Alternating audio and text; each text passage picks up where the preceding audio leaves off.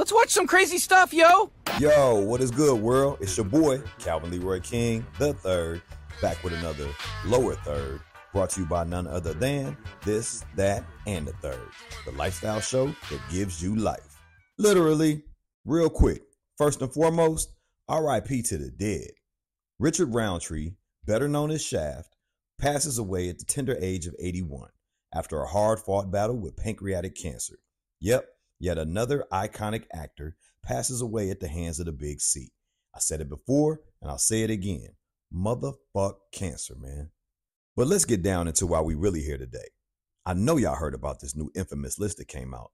You know, the one that women supposedly created, detailing where not to take them on a first date. My question is, who the fuck are these chicks? And who these niggas? I mean, I can understand some of the places that made the list, but some of the other spots, man, these bitches just tripping. And I mean that with all due respect. I'm just saying, come on, man. A coffee shop? Really? That's like the most non-threatening, laid-back, chill spot you could take a motherfucker and still be in public, feel safe, secure, break bread, see how a motherfucker chew, and if they like coffee, tea, juice, or water. I mean, if that ain't enough information to determine if you want a second date or not, I don't know what is. But that ain't the only spot on the list that had me puzzled. Matter of fact, I'm going to run down the entire list for y'all right quick so you can determine for yourself, is this an appropriate place to take a woman on the first date or not? Here's a list from top to bottom. Cheesecake Factory. Applebee's. Ill. Chili's. Also known as Applebee's. Chipotle. Not if they charge an extra for double meat. Pause. Olive Garden. Unlimited soup, salad, and breadsticks. The movies. Depends on what's playing. Your house.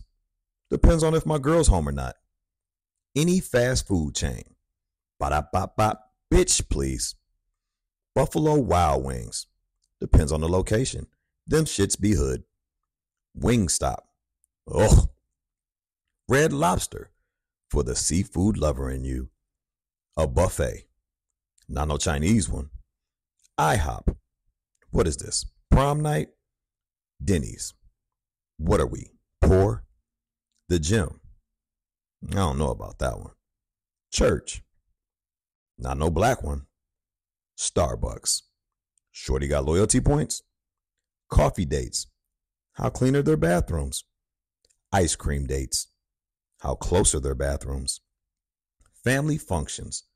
Whose family? What function? Movie nights. And then somewhere that requires a long drive. Who got snaps on the Petro? Bowling. Not if she's better than me. Nightclubs. We on the list? Hookah bar. Cancer.